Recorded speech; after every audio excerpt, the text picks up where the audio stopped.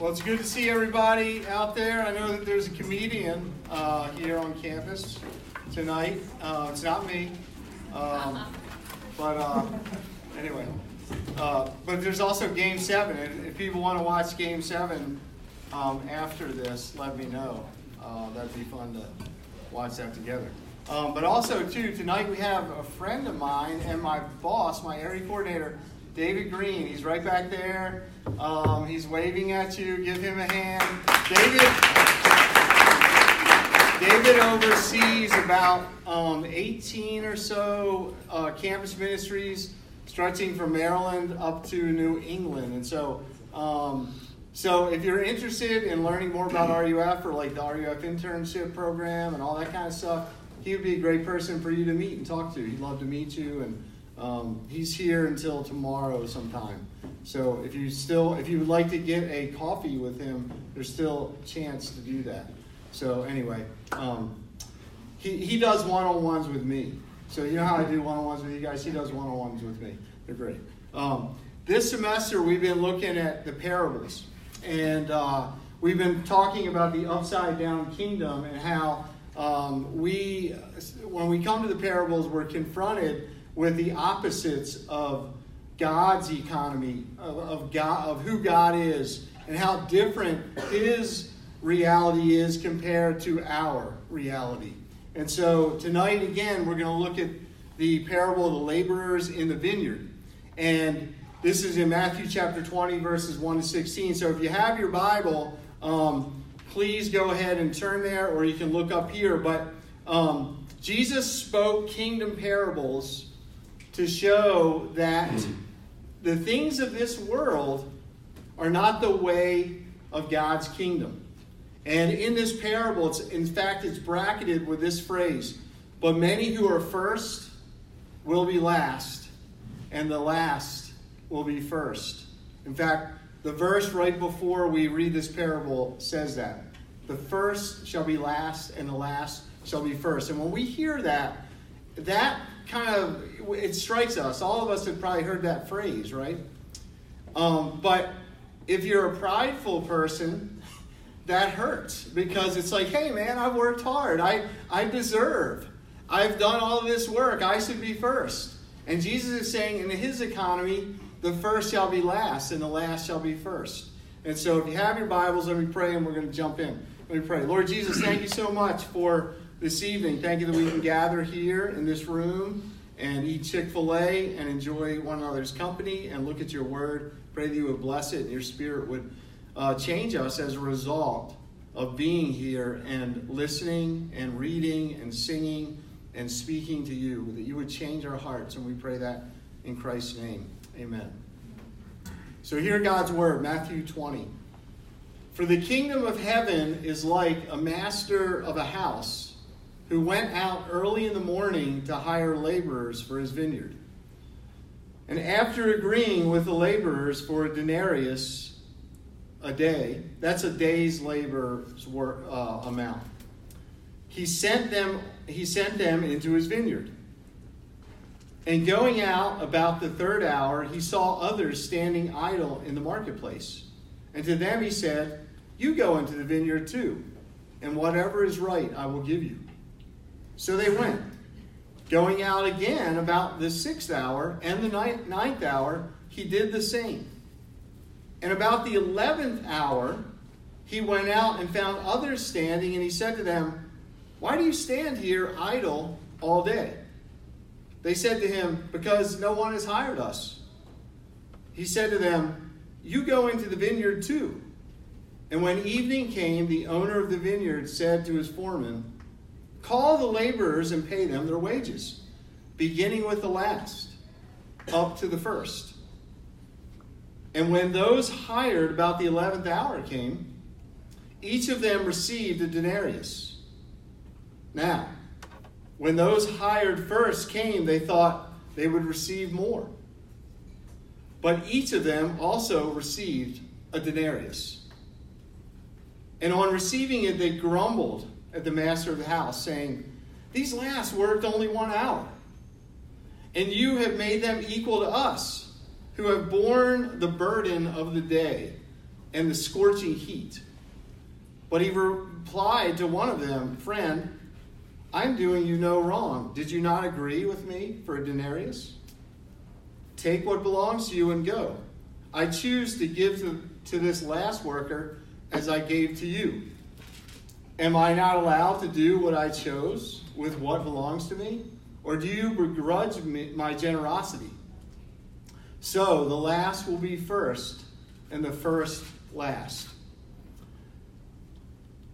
When I was about 12 years old, I remember a Christmas spent trying to fix broken, frozen water pipes. And my dad owned a plumbing and heating company with another friend. It was called Garriott and Heidi Plumbing Company. And when I was about 12 years old, I remember, getting up on a Christmas morning thinking, oh man, this is going to be a beautiful time. At that time, I was the youngest in my family. I'm 10 years younger than all my brothers and sisters. So this was like in the only child time of Christmas. Everybody else was like gone, and married and out of the house. And so it was just me and my parents. And, I was like, Christmas was awesome because basically I got all the presents. Okay? And so I remember my dad getting a phone call and talking to my mom, and next thing you know, he said, "Listen, we've got to go over to Ellicott City to this apartment complex along Route 40 that my company takes care of all these apartments." And someone went on vacation, and what did they do? They turned their heat off, and we had a cold snap, and the pipes froze in this apartment. And so when pipes froze, they burst, and then water is flooding down the walls, and it's going down into the other apartments and everything else. So here's what Christmas was like. Instead of sitting around the fire and seeing the tree and having hot cocoa and opening the presents one at a time, instead we are going to Ellicott City, and it's 20 degrees, and we're going into this apartment building and trying to mop up and shut off the water and do all these different things. And it was because there was a great need, and my dad was on call, and he didn't want to call his other employees. He was that kind of boss. He was like, you know what, I'm going to let them have a Christmas. But then instead, I didn't get to have a Christmas. And I can just remember, but you know what, here's the thing. I don't remember many Christmases as a kid, but I do remember that one. I do remember that one because there was something going on there where I was realizing that I thought I deserved a regular Christmas, and I could just like everybody else did. But Christmas that year was different. Christmas was about serving people and shutting off water and trying to help an emergency that was going on. And to me it seemed like that was an unfair thing. Why can't we just have a regular Christmas, and why can't we just have everything like everybody else? And to some extent, this parable is about that. It's really about the offense of God's grace, of God giving his grace out to people. What does that even mean? It means that fundamentally at the heart of Christianity, at the heart of the Christian gospel, is grace. And grace is offensive to pride.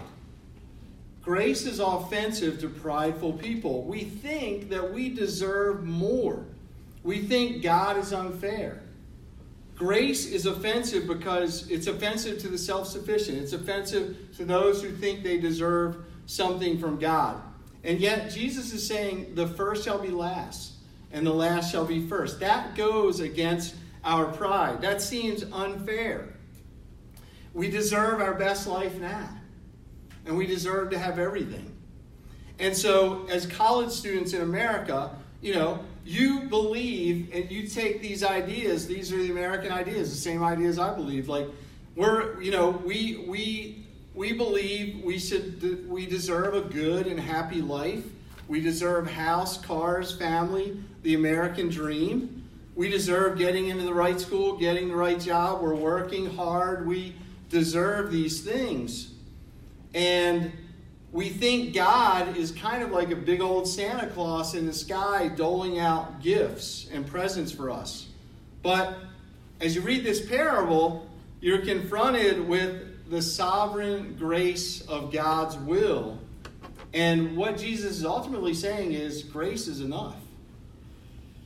Whether you were hired at the first hour or whether you were hired at the end of the day, my grace is enough for you. And so what we see in this is really a passage that shows us how to put to death complaining and a grumbling attitude and instead live out of this place of grace. Okay? And so here's the thing. You got to see your sin, you got to trust God's sovereignty, and you got to embrace the Savior. Okay? In order to live a life where you're so thankful and you're just overwhelmed with God's grace and you're not complaining and comparing yourself, you have to have these things. You have to see your sin. That's the very first thing. To understand God's grace, you ultimately have to see how big of a sinner you are and that you don't deserve God's grace. Right? So we see in this parable that the master of the vineyard is going out and he is calling people into his vineyard to work it. Okay, and he's going out in the beginning of the day and he goes out all day and he's calling people. Now, what does that sound like? Well, ultimately, this is the big picture of what God is doing in all of the scriptures. What God is doing is he's created this vineyard. We're living in it right now. It's his creation. Back in the Garden of Eden, he had created that perfect world, the garden, right? And he called Adam and Eve. He created them, and they're working his garden. They're glorifying him. And what do? Well, they go against God, and they sin. And they choose to follow their own ideas and their own mind and the serpent's call. And they sin. And then brokenness and sin now is the reality of the creation. And so the picture of the Bible, though, is God is restoring. And God is calling people back into relationship with him, back into the garden to be part of his kingdom, to work in his kingdom. This is really a picture of God calling people into fellowship with him, into work in his kingdom. And he's doing this through all of the ages, in the beginning of time till now, until Jesus comes again. And why is he doing that? Well, he's doing that because people are sinners. Because ultimately we're idle. It says in the parable that the people were idle and they weren't working at all. And as you look through the Bible, this idea, especially in the Proverbs, the people that are idle ultimately in scriptures, it's not a good thing. It's the sluggard. It's people that are lazy. It's actually people that are serving themselves instead of serving God. And so this is a picture of God calling sinners, calling people out of their idleness into God's amazing kingdom and to be purposeful, serving and glorifying God and serving his kingdom purposes instead of serving themselves and just being idle and being people that don't do anything. But the issue is, though, is we're sinners. We're big sinners and we love ourselves. We just celebrated, or actually tomorrow night, it's not just Halloween, but it's also the celebration of the Reformation. And Martin Luther was the one who nailed this 95 Thesis on this door of a church in Wittenberg, Germany.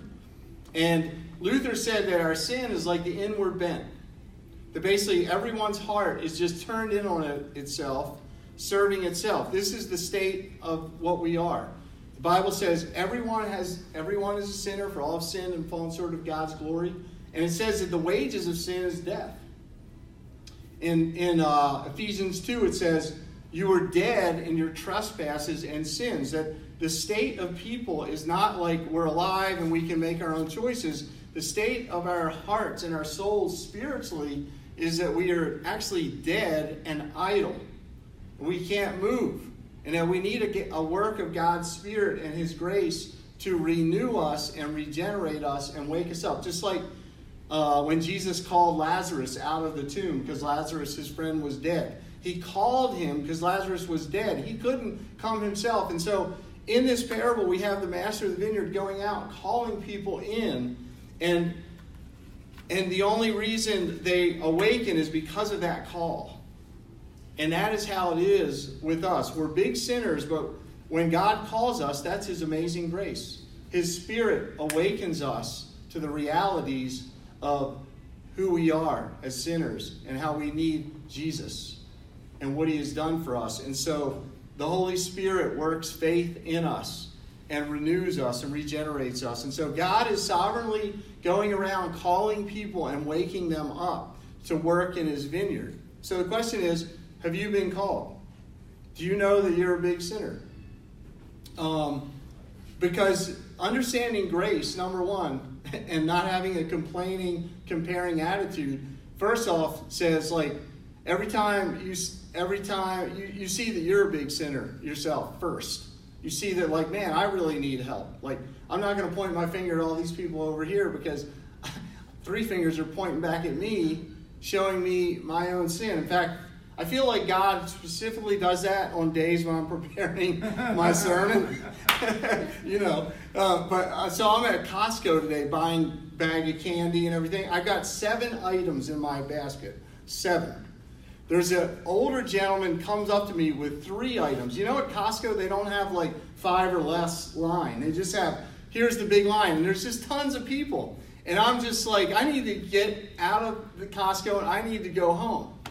And so he comes up, he's got like 3 packs of like Salonpas, like lidocaine, like medicine things. And he's kind of limping and everything. And I was like, at first, like no. And then I immediately, because there's like 2 other people in front of me too. It's not like he's going to get right in there. And I'm like, no, it's like, I got like 7 things, you got 3. I mean, even though they were bigger things. So, but then I was like, I got to let this old guy go. So I said, no, go ahead. But it was like not with a good attitude. But I mean, you've got to see, like, so that's humbling to see, to be confronted with your sin. But that's what God's grace does to it. He awakens us to see that we're sinners, that we're idle. And so you have to see how big your sin is to experience and know God's grace. And when you know God's grace, that humbles you and makes you, it changes your heart and it changes you into a person that doesn't just complain and you're mad that like so-and-so got grace over here on the last hour. Grace is enough. Okay, so do you understand your sin? Grace is the key. Secondly, trusting God's sovereign will. Okay, how do you get rid of complaining? How do you get rid of grumbling attitude? Well, you got to trust God's sovereign will. Humble, joyful people are those who trust in God's sovereign will. And you know that God is God and you're not God. If you ever watch Rudy, the football movie, there's a great line in there. It's like, the number one thing is understand that God is God and I'm not God. That's kind of hard to do because our sin nature says, no, we can be like God. We can do it. So the parable is like confronting us with God's sovereign will and plan as he distributes these gifts at the end of the day. He's giving the late workers the same amount as he gave the guys that worked for 12 hours. The early workers are really ticked off they find out that the late workers got the same amount. And they are mad. And they go and they complain. But here's what the master says. He says, friend, I'm doing you no wrong. Did you not agree with me for a denarius? Take what belongs to you, go. I choose to give to this last worker as I gave to you. And am I not allowed to do what I chose with what belongs to me? Or do you begrudge my generosity? Verses 13 to 15. So note, if the workers never looked around or asked around at what others got, do you think they would complain? If they never knew what so-and-so got, do you think they would complain? They'd be happy. It's like, beautiful, like we got paid today, like grace. Instead, they're now like, the sin nature is big. The sin nature is like comparing, right? It's like checking out all the gifts, right? It's like, ooh, what'd they get? Ooh, what'd they get? Right? Do this at Christmas, right? It's only with your family, right? Like how much? Oh man, you got something really nice. Like this is all I got. Socks again. Great. Socks are big now. And so they would have enough if they never compared themselves, but like the nature of our sinful hearts is we like to compare and we like to say, God, you're unfair. Like, how come I didn't get what they got? And so the question is, are you that kind of person? I am. Are you comparing your status with other people? And so part of this is we have to be confronted with God's sovereign will in giving his grace, and we have to trust his sovereignty. Sovereignty meaning he is the king and he bestows on his children gifts. And it talks a lot about that in the New Testament, how God gives gifts of ministry, like some are teachers, some are, do mercy, some preach, some are evangelists, right? He gives out these gifts, and it's according to his will. And Paul in Corinthians talks about his thorn in the flesh. And if you've read Corinthians, there's some issue in his life. It's either an emotional issue or a physical issue. Some people think that he had poor eyesight because of a line he said. And so maybe it's that. And in that passage, we have the antidote, though, for someone seeking God in the midst of their pain. And God comes to him as he prays and prays, and he says, my grace is sufficient for you, and my power is made perfect in weakness. God is sovereign. He's doing things we often don't understand. But we trust the King. We trust the one who made us. And so God is the one who knows the beginning from the end. He controls all things. And so he gifts people with different gifts. He did not gift me with being 7 foot and the ability to play in the NBA, although I wish he had of. He did not gift me with being able to throw a 95-mile-an-hour fastball and playing Game 7 of the World Series tonight, although I really, really wish he did. He made me, in his sovereign will, get a dislocation my senior year of high school, and I was confronted with his sovereignty there. I was thinking, man, I just want to go play baseball. I don't care about anything else. I want to go and play as long as I can. I want to go to the pros. And then I dislocated my shoulder, and that was my pitching arm. And that's all I wanted to do was play baseball. But I was confronted with his sovereign will. And so you have two choices there. Do you just complain and do you bicker with God, or do you accept his sovereign will in that? And so that's really, really important. How are you doing with the pain or the, looking around the crowd and comparing yourself? Are you comparing yourself, or are you satisfied in God's grace and in his sovereign will? And part of the growth of a Christian is to remember that, we're probably going to always struggle with that comparison thing. That just means we need to quickly run and remember that God is sovereign, that he loves you, that you're beautiful in his sight, that you're a child of his. And so you're going to run into, guess what? People who are smarter than you, right? People that are better looking than you. People with better GPA.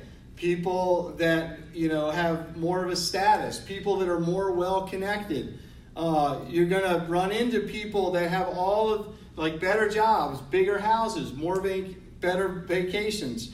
And you could ask God, why can't I be like that? Well, that's coming out of unbelief. That's coming out of, I'm not satisfied in God. We read here in the beginning, the quote from Piper, that we want to treasure Jesus. We want Jesus to be the biggest, grandest thing in our hearts. And when God gives you his grace, he gives you everything he needs. He says, you have every spiritual blessing in Christ, is what Ephesians says. So when you start thinking about comparison, when you start thinking, gosh, I didn't get into school I wanted to, or I didn't get into this or that, and you're comparing yourself, run quickly back to Jesus and God's sovereign will. And remember, he loves you, and he has something good for you.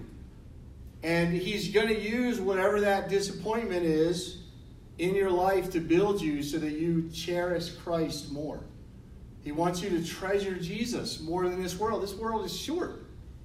It seems you guys are young and you think everything's, eternal and infinite, and you never think about death or whatever until some tragedy happens, right?